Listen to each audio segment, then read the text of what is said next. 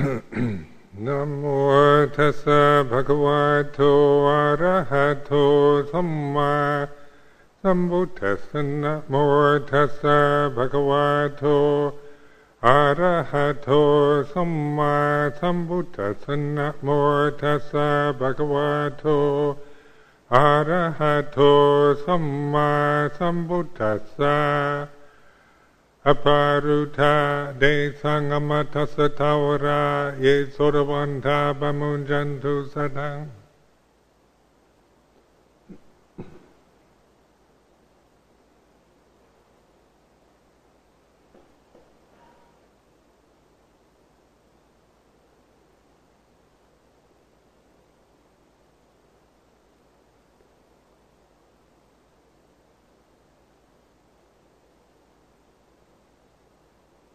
This is the observance night, and we have about 3 weeks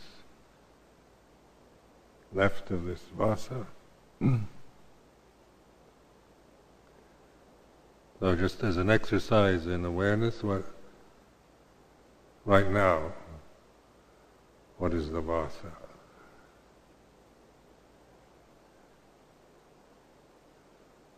So you can perception, isn't it? Memories arise. End of the vasa, 3 weeks from now, is the future, which is in the present.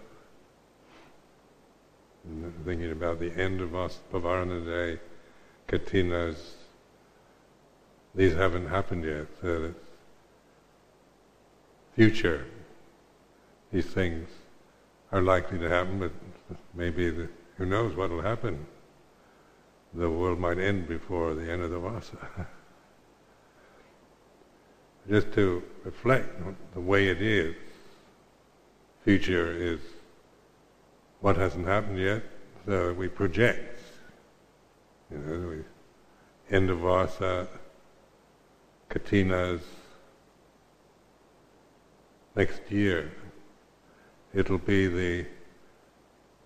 the autumn equinox in a couple of days, when the days and nights are even. And then it goes into days get shorter and the nights longer. And in the beginning of vasa, the memory, when we made our determination and everything that's happened up to this moment. So memories arise according to conditions.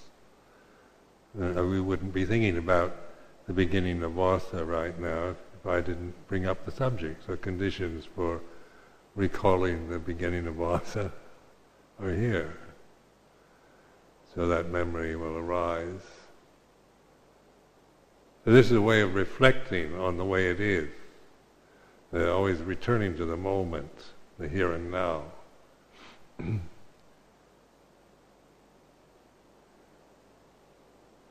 So then, memory, we remember only certain things. We don't remember everything that's happened during this vasa. Just the more, maybe the pleasant or the most difficult things that have happened to you during this time, you might remember. Future, who knows what? Enlightenment, finding true bliss and happiness, might end up in total despair, suicidal, might be a terrorist attack on Amaravati. Anything, anything you can think of could happen, possible. Martians coming, or Venusians, UFOs. You can even make up total kind of absurd fantasies about it if you want. But in terms of right now, the future is what we don't know, is it? It's not the future, then this perception, the word future. The future is about the unknown, the potential possibility. Now this establishes this awareness. This is the way it is. The Dhamma is the truth of the way it is. And if you keep reflecting like this, then you break down your illusions about the reality of time. Because that we live in a society that believes totally in time as reality, where the Western world is, very proud of history, keeping records of the past, preserving.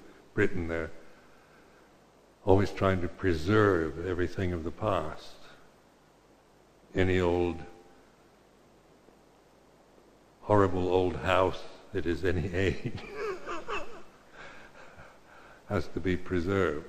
A few years ago, 10 years ago, they were trying to preserve the first slum in England, up in Yorkshire.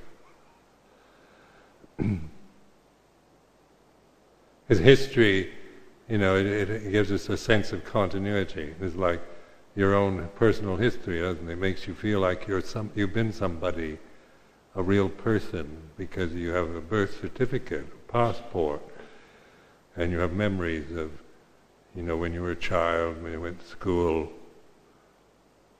went to work, so forth. And these are give us a sense of being somebody that has continuity in time.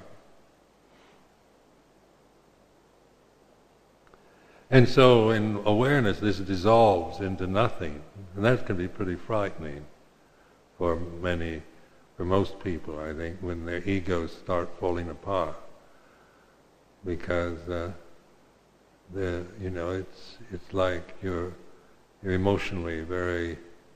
It's terrifying.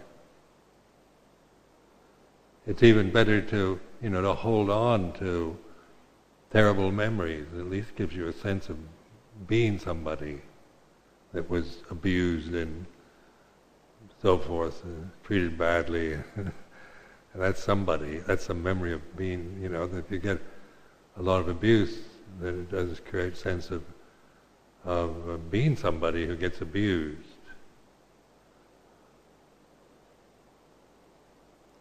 So even the difficulties of life, when we hold on to the memories,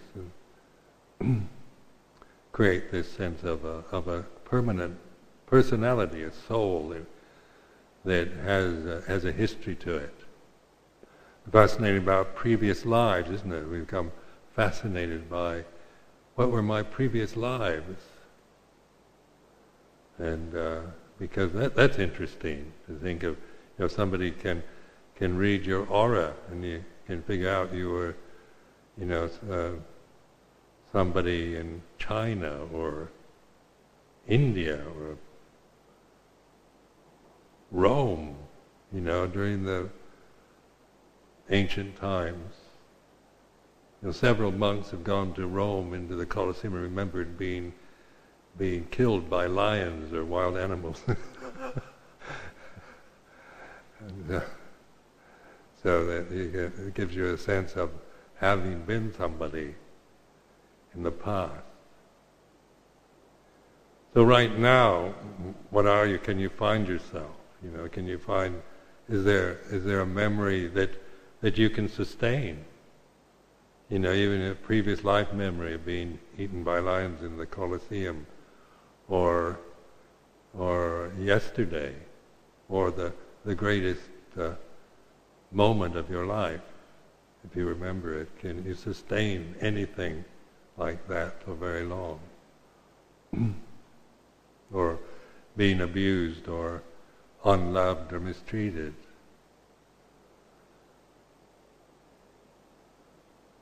So I don't know about you, but I can't. I've tried. And just to see if I could do it, just begin to see just the evanescence of memory. There's nothing much to it. except when we grasp it and believe in it and make it. We can create things around memory.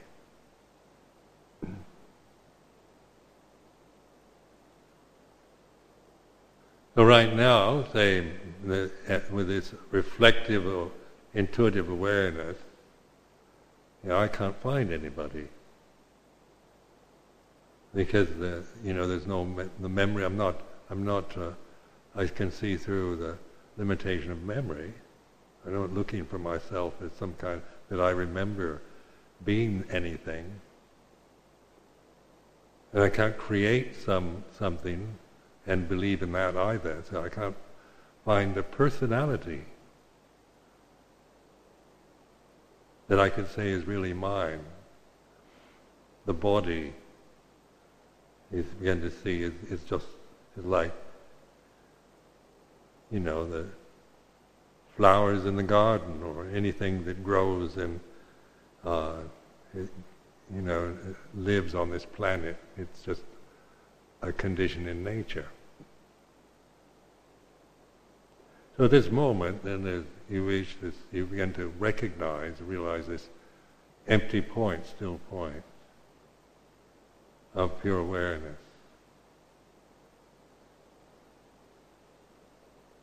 I can't find Ajahn Sumedho or anything like that. It doesn't mean anything anymore. And yet, if I cling to this name, Ajahn Sumedho, or whatever, then I can, I can create a scenario about me as a personality that ordained and did this and that in the monastic life. I have quite an interesting lot of memories to entertain you all about my life as Sumedho. But then the reality of this moment, I can't find it. And then a lot of the memories that I would tell others, I only tell you the stuff I want you to hear. It's a selected biography of Sumedho.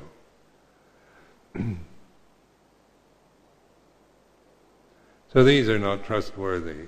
These are not anything to develop that much interest in or commitment to as oneself as a person or a physical being even. It's important to recognize its limitations, not to despise or deny or reject, but to recognize the way it is.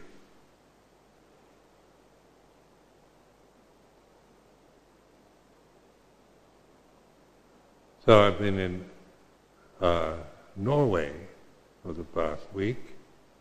That's a perception, isn't it? Everybody knows Norway is a country in Scandinavia, Northern Europe, and so I can talk about my experiences in Norway.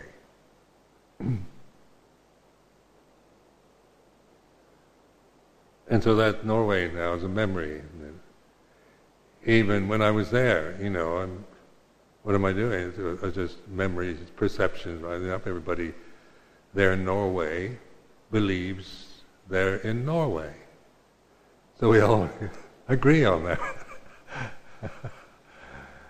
and so it's and we call this England, don't we? We all agree to call this place England. It actually doesn't have a name, except we give it one. Right now, Norway is a memory for most of you. It's an abstraction. If you've never been there, and you don't have any memory of it, except reading about it and seeing it on a map. And then we have certain perceptions of what Norway is about. Snow and skiing and what kind of, when you say Norway, what kind of perceptions arise?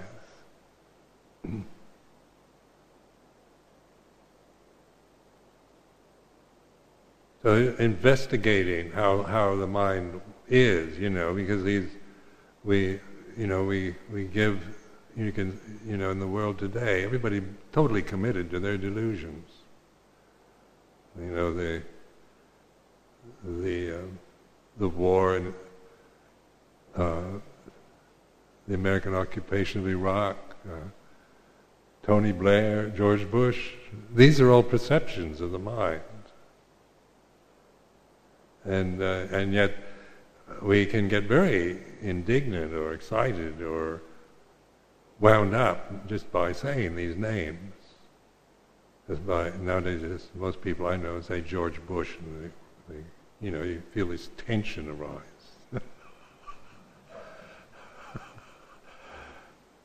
It's only, 2 words. W. You can't say W anymore, they're going tense. Or Tony.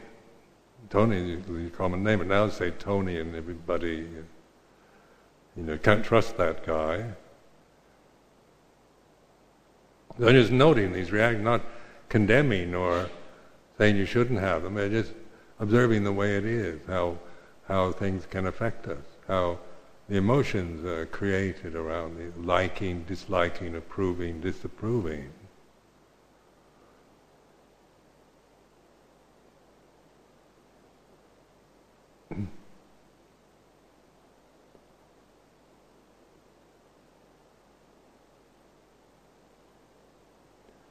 In Norway, they had the Thai ambassador invited myself and Ajahn Panya Saro, and so we had, kind of red carpet treatment, staying in the embassy and in Oslo, and a chauffeured Mercedes-Benz,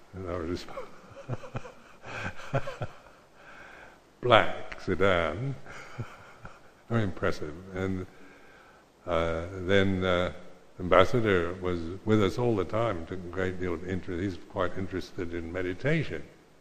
In fact, he's been on retreats here. Well, that's good to see, isn't it? Is to see that a Thai ambassador who has a lot of duties and, is high up in the social order, begins to see through. He's awakened to all the foolishness and pointlessness, and yet he's has a good job and highly regarded and interesting life. Yet there comes a point where it's never enough, just to have, high status and wealth and success and all the rest on the worldly plane. It's interesting, Norway seems as, almost a perfect country, because we were there just when the weather's very nice. I don't know how perfect it is in the winter, but in the autumn, it's incredibly beautiful, very clean, much cleaner than England. Like Oslo is, you could eat off the pavement, so clean. And you don't see litter and plastic bags lying around like you do in London. And everything seems to, be much well ordered and friendly place. Very lovely city, beautiful fountains and parks. We have one park that we've enjoyed was the Bigland Park, which is quite famous. Well, maybe you might know about it. He was a sculptor who created this park and all these very impressive granite sculptures of human beings in various stages of emotion and action, movement. So they have this huge column in the middle, and this kind of like a mound, and this huge column of human bodies sculpted in one piece of granite, very, almost as high as this temple ceiling. and all these figures of humanity, men, women, old men and old women, and children and babies and corpses, all kind of on top of each other in various ways, in various, old naked figures in these kind of sculpted on top of each other in the most amazing way. So it's like this incredible bit of interesting art, really, carved out of a solid piece of granite. Very skillful, very skillfully done.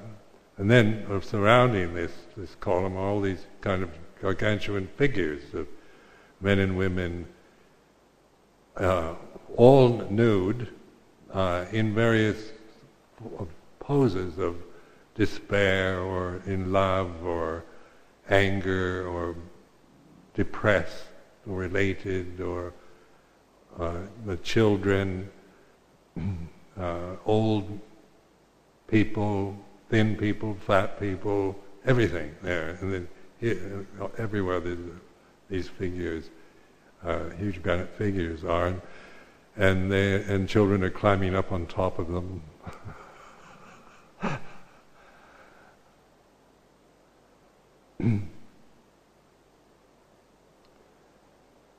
So then, in the same part, the same artist developed the fountain at the center. Norway, they seem to create in Oslo most beautiful fountains, water fountains, in the parks. They're quite original and very beautiful.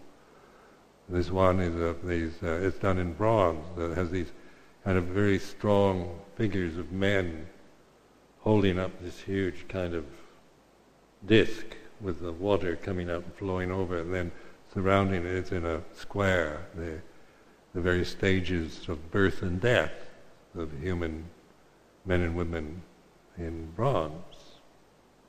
And they have these kind of in trees, the tree figure, then the children or the men and the women somehow related in this tree. And the tree is the kind of the continuous theme with the human figures, in them or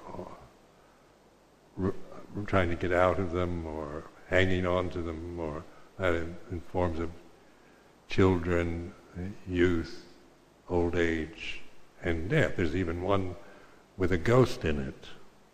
One tree has a ghost in it. So it's a good contemplation, if you like, reflecting on these things, because it's a very humanistic park. And then that's what I found in Oslo was everywhere there's figures of human beings everywhere, in all the parks where we go, the naked human beings, children or whatever, and they seem to, it's a country that seems to have kind of elevated the sense of being human to be their kind of peak of cultural achievement. You don't get the impression it's a highly religious country, that spiritually it doesn't seem all that tuned in. The churches look pretty empty and like museums. And then with all these figures in the Bigland Park that are, doing all these various things, these passionate poses, or depressed, or angry, men fighting, or whatever. There's nobody's ever created a Buddha image. I've noticed this in Western iconography, even in Christian iconography. There's no kind of equivalent to a Buddha Rupa.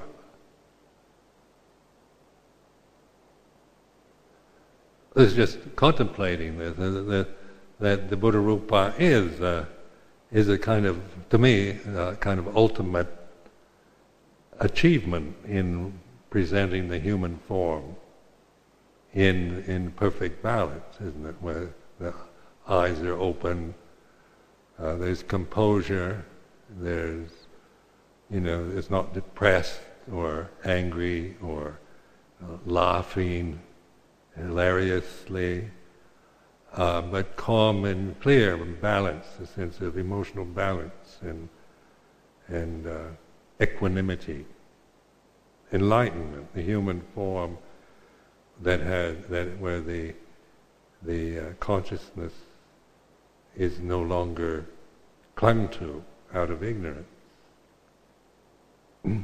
So, in this way, the Buddha icon is, to me, a kind of the ultimate product of, that comes out of contemplation, reflection, and experience.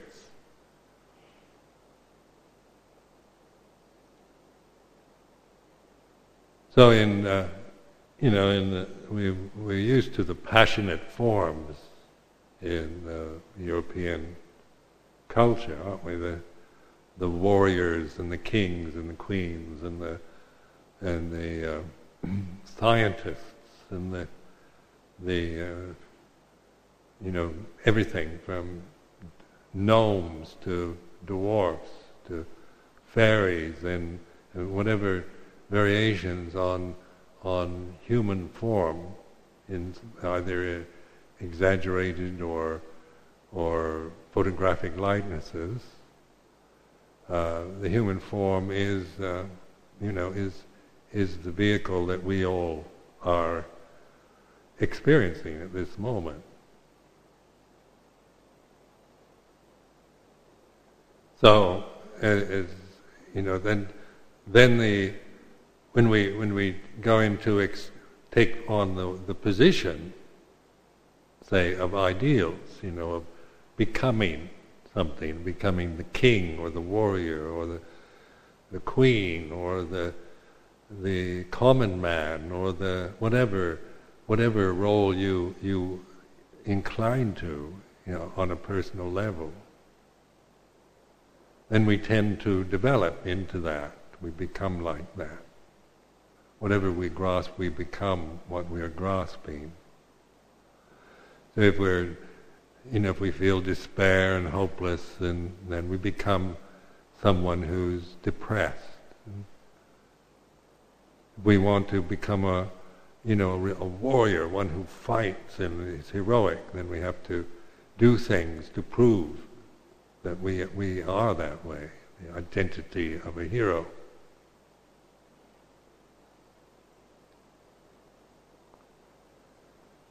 And yet, how many heroes, you might be sculpted and put into a public park as a great hero, but the man or woman themselves, how can you hold on and be a hero 24 hours a day? You can make it out of granite, which can last hundreds of years, but the actual moment is very brief, of the joy, the kind of exultation of being heroic is not a condition that you can sustain. It's very brief and then it's gone. Being a winner, a champion.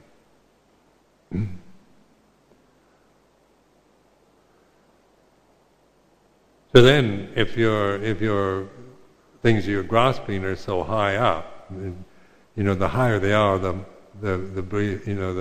more difficult they are to sustain.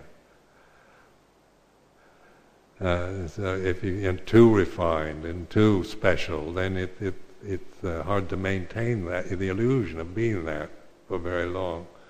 So then we kind of sink into just common, just a nobody. I'm just a nobody, just an ordinary guy, really. I'm special talents, done all right. And getting by, and this is what often you hear in England. People just committed to a level of kind of mediocrity as themselves, because at least that's more sustainable, isn't it, than having to always be the hero, the champion. So, that's hard work, sustaining that illusion of the extremities. Imagine you go into the hell realm, being really evil would be a hard one to sustain. If you're really committed to being the most evil human being on the planet. But I think the miserable states seem to last longer than the ethereal ones. It's not fair, is it? But it is just the way it seems. Like heaven, a more 5 minutes of happiness, is very brief. It's like a second, and it's over. 5 minutes of misery is like an eternity.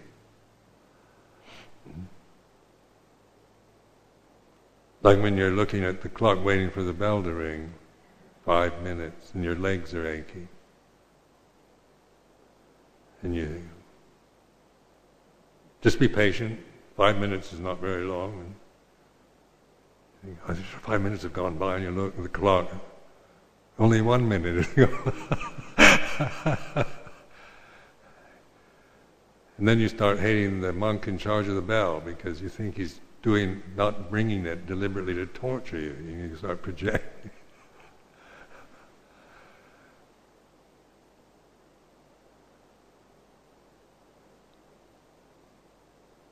So by even grasping the fact that I'm just a nobody, an ordinary guy with, that is also created. That's a created condition. It's not the way it is.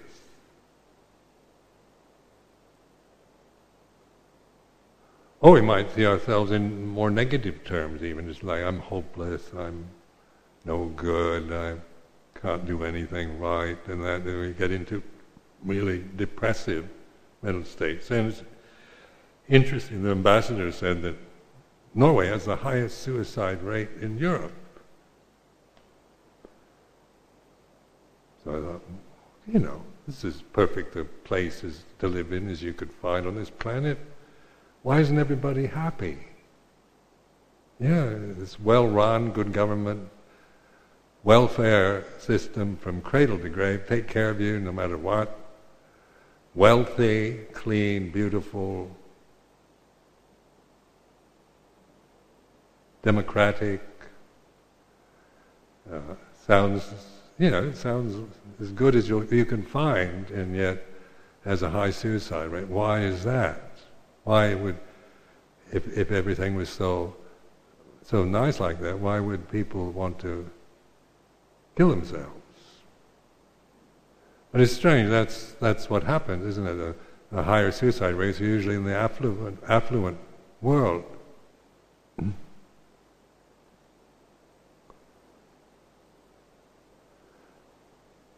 And this, because if you're one thing about being poor, and where you have to strive to survive, there's a purpose to your life, isn't it? If you've just got to forget yourself and just try to find enough rice to feed yourself and your family for the day, you can't think about life all that much and how, about yourself. You've got to put some effort into just basic survival.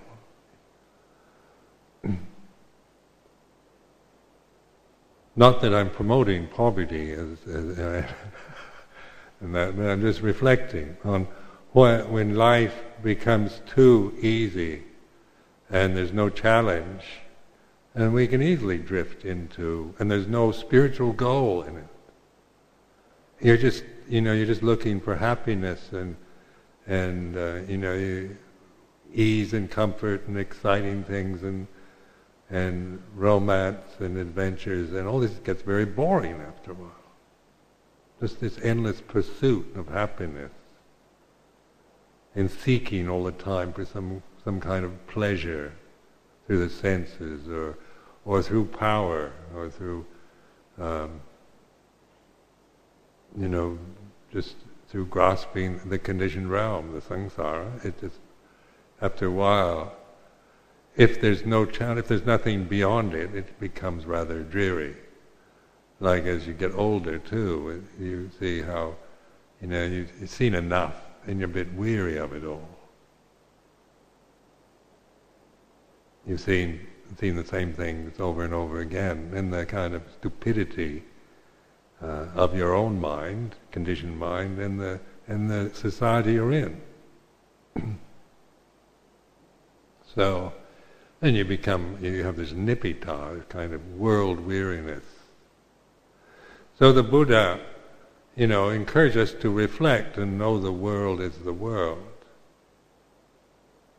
And this means what we create out of ignorance. It doesn't mean the planet Earth.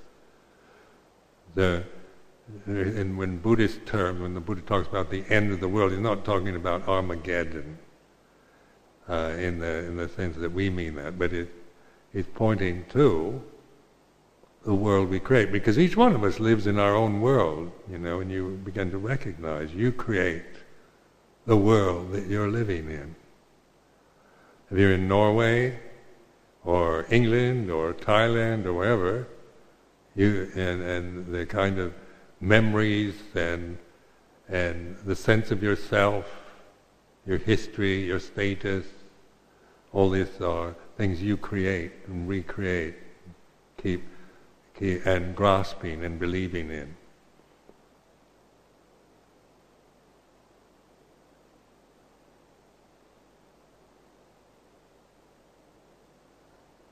So we can live our lives just seeking adventures and challenges, like adventure. I like adventures. You see, it's always nice to have an adventure to look forward to.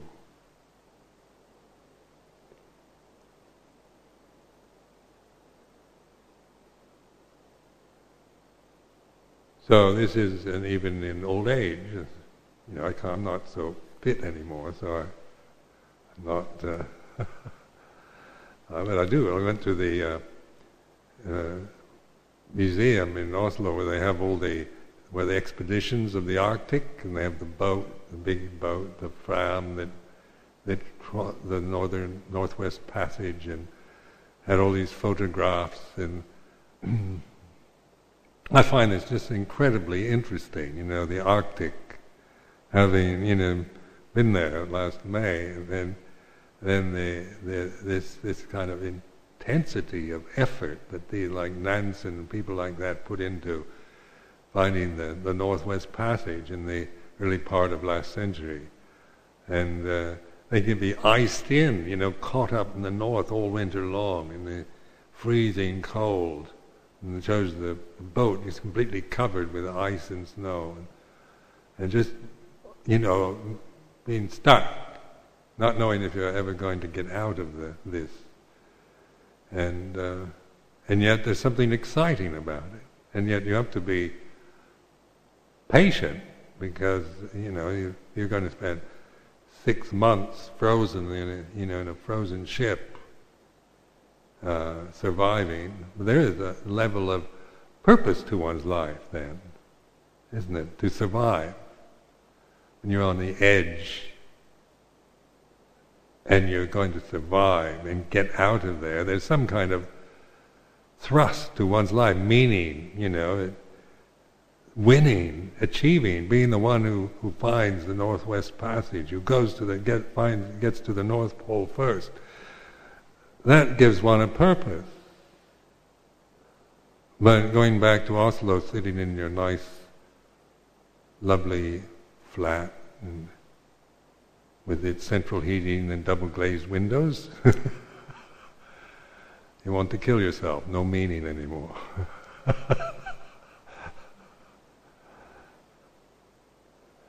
Because if that's all you have to look forward to, isn't it? It's just central heating and thick carpets and pickled herring, and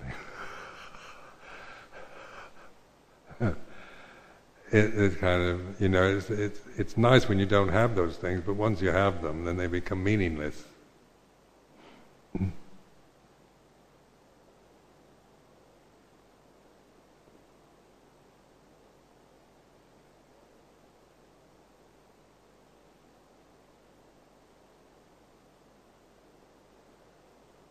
So in, say, the monastic life, being a Buddhist monk, that's an adventure, because you get frozen in sometimes, and you go through various things. But the whole point, isn't it? It's got a purpose for this realization.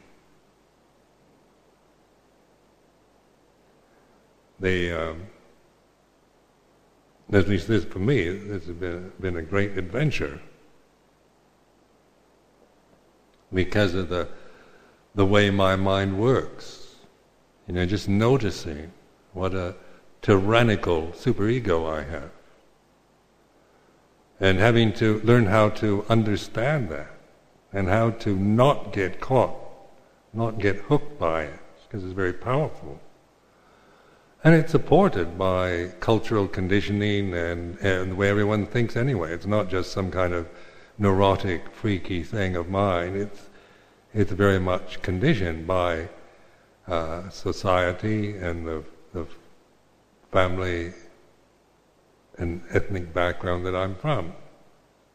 A sense of self and the judgmental side. Incredible critic that complains and criticizes endlessly me. So living with this has not been, it's not been an easy ride. Having these conditions in consciousness, because. Even though to you I might look like easygoing character, it's not been easy, because it's a constant challenge to not get hooked, or if you get hooked to wake up to that, and once you recognize that the hooks are your own attachments. It's not like anything's hooking me. It's just how I attach to those habits of mind, the critical faculty, or the emotional habits that I have. How I'm so ashamed of a lot of them, some of the emotional habits, not because they seem so stupid and immature, or the vanity and conceit, or these kind of mental states, are humiliating, embarrassing, and because one doesn't want to be seen, and hopes other people don't notice, because we have the conceit of wanting to be somebody, an image of something in the society where people look up to you and respect you and like you, and then your fear of being rejected or being criticized or humiliated in some way by the society or by others or even one other person. Like being humiliated brings out rage in me. Somebody humiliates me, I feel I could if I didn't respect the Banadibata precept, I could easily be a murderer. I felt like murdering people sometimes, especially when humiliated.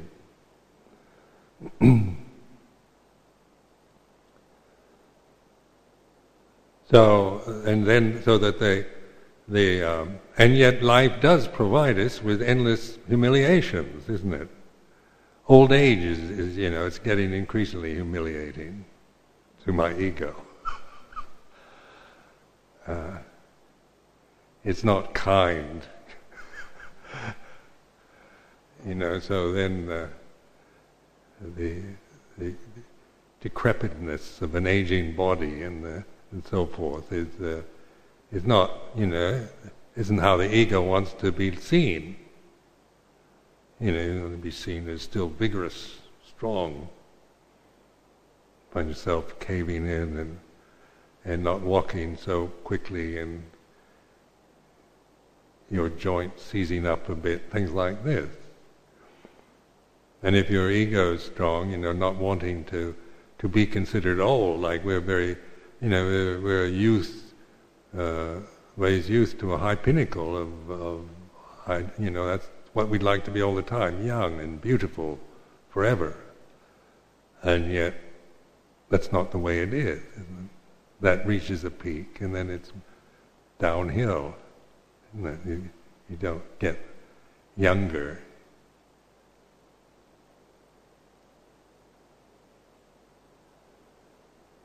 So then the awareness, isn't it? The Buddha pointed to old age, sickness, death as the messengers.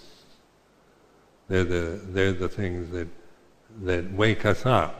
Oftentimes, being healthy and young and beautiful can make us very dozy. We can have a lot of pleasure riding on those kind of conditions, identifying with them, but you can't sustain them.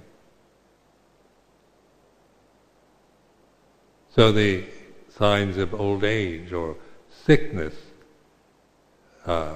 disabilities, death and loss, separation, seeing the loved ones die, being around dying people, sick people, and so forth, they're oftentimes for many of us the awaken us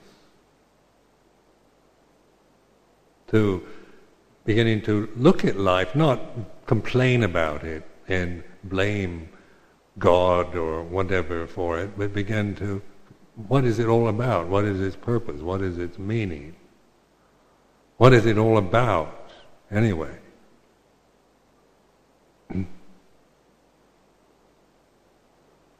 So when you start asking those questions, then you can't get the answers from anybody.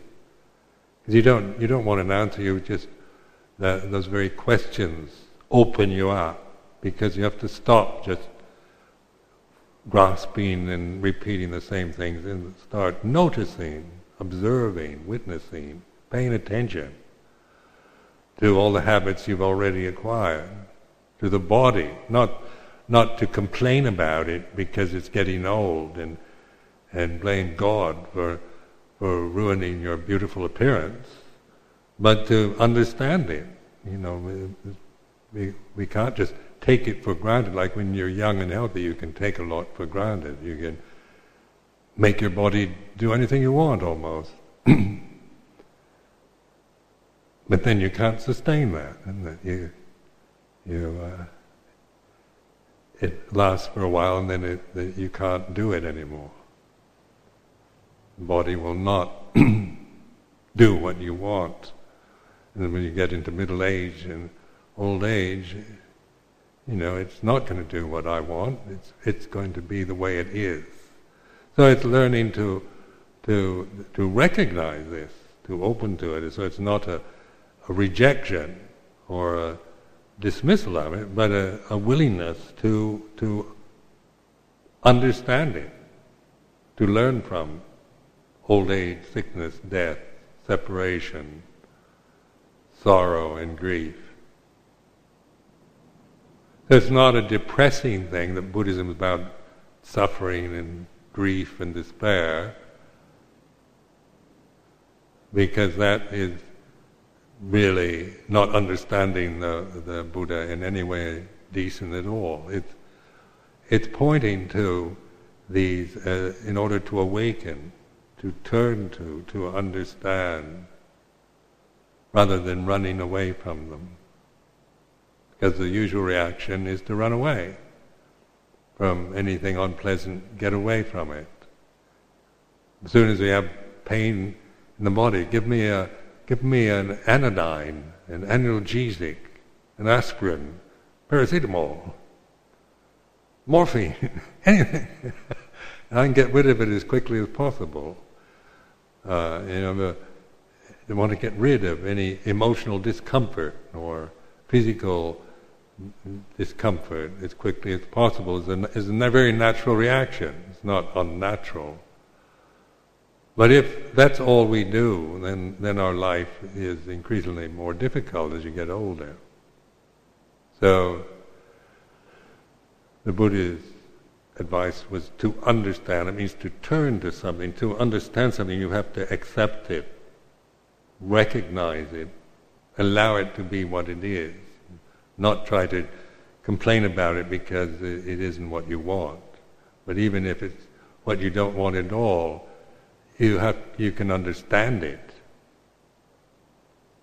learn from it.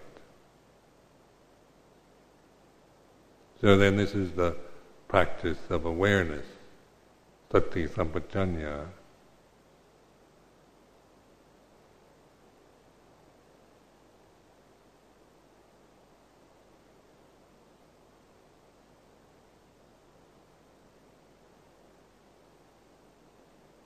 Then in the adventure, realm of adventure, it's not like you just suddenly solve the problem and then it's an easy ride. You learn, you discover how to learn from the way it is as the conditions change. So you're discovering or you're realizing, recognizing the way of understanding the conditions for what they are, the way it is, the suchness, the dattada. In Pali they use this dattada, datakada. This word conveys what they are translating as suchness or as is, the way it is. So it's not, as soon as you want to label and judge the way it is, then it becomes more than what it is. As soon as I name something, it's slightly more than what it is. It's learning to trust in the awareness before a name for anything comes up. It's a kind of going into this empty state, not disappearing into a void of nothingness, but recognizing when the consciousness is quite empty, when you're not grasping anything, when there's awareness of being, before you acclaim it or judge it or even name it. When we give names to things, then we fall back into the old patterns of what I like, don't like, this is good, this is bad, this is right, this is wrong. So we get into, it's wrong, I'm right, you're wrong. And we get caught back into the cycle of our superegos and our emotional habits. So we get caught in this whirling cycle of samsara again. So the way out of that is through awareness of it.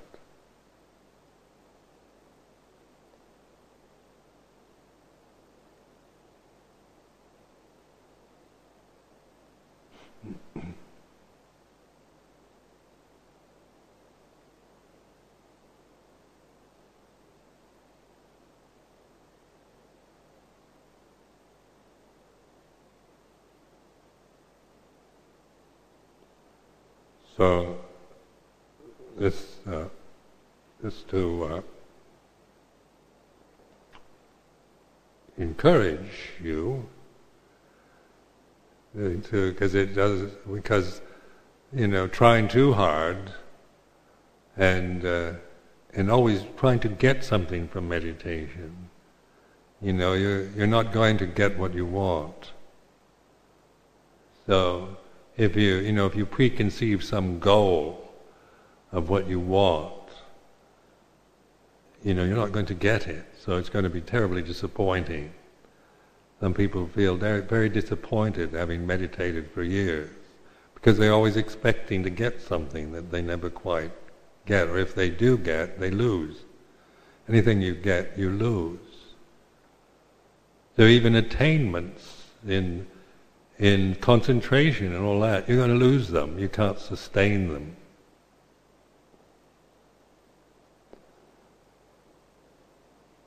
So it's a different, that attaining is a worldly conditioned attitude, that's the way the world operates.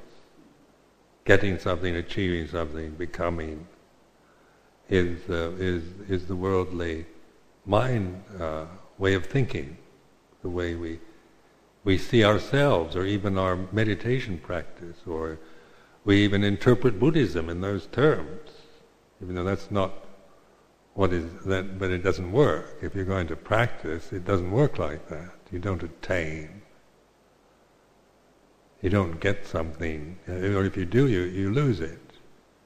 I've attained, refined states, and I lose them.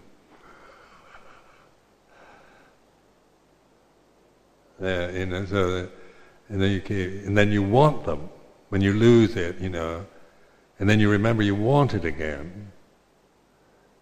So you try to get it again. You keep doing all the things that you remember doing, to get those blissful states. And then sometimes you might get it,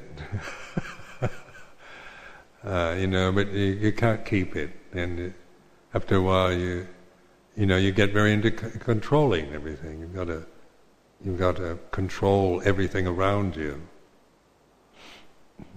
So, to me, I'm not interested in that. That as such always leads to kind of despair and disappointment anyway. So, what I've found more useful is in the awareness of that, of trusting in this awareness in the here and now. Learning to recognize it, to really appreciate it, treasure it.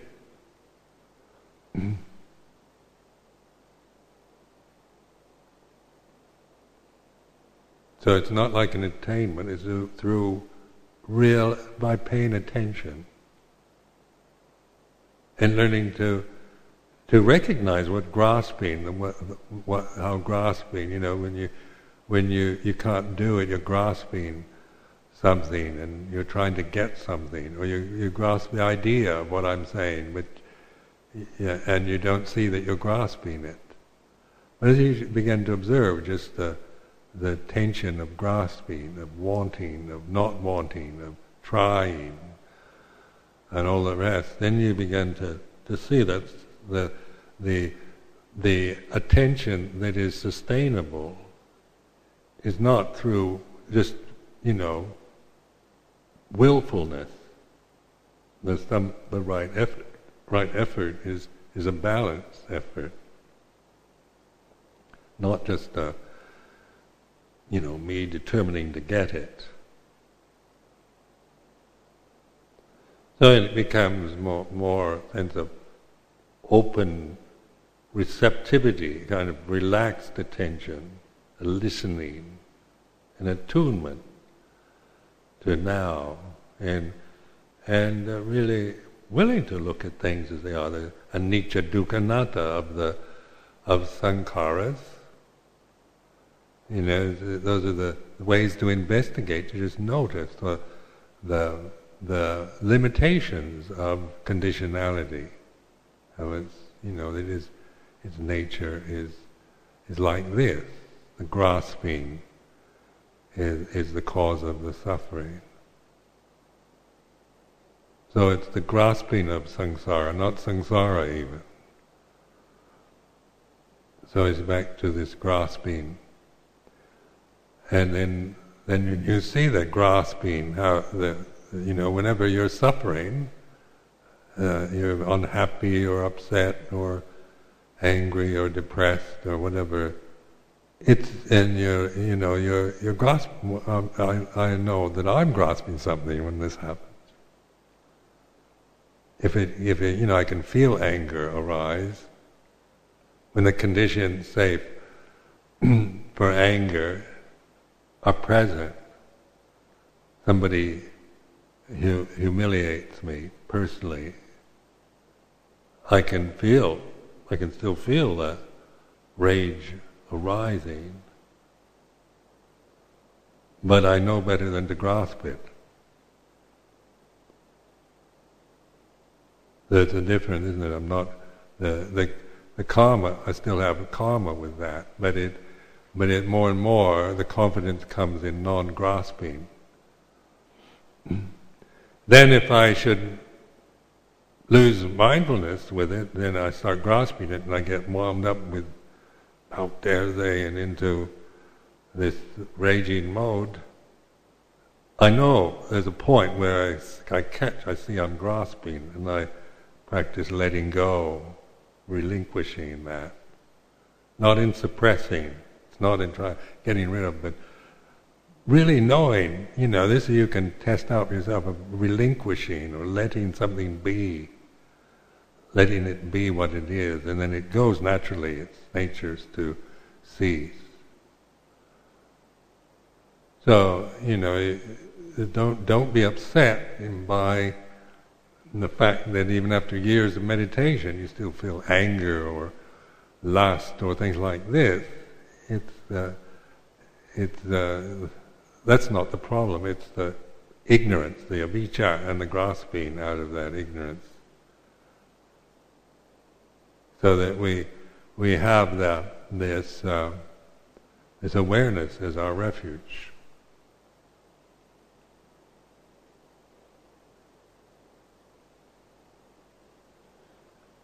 So I offer this as a reflection for this evening.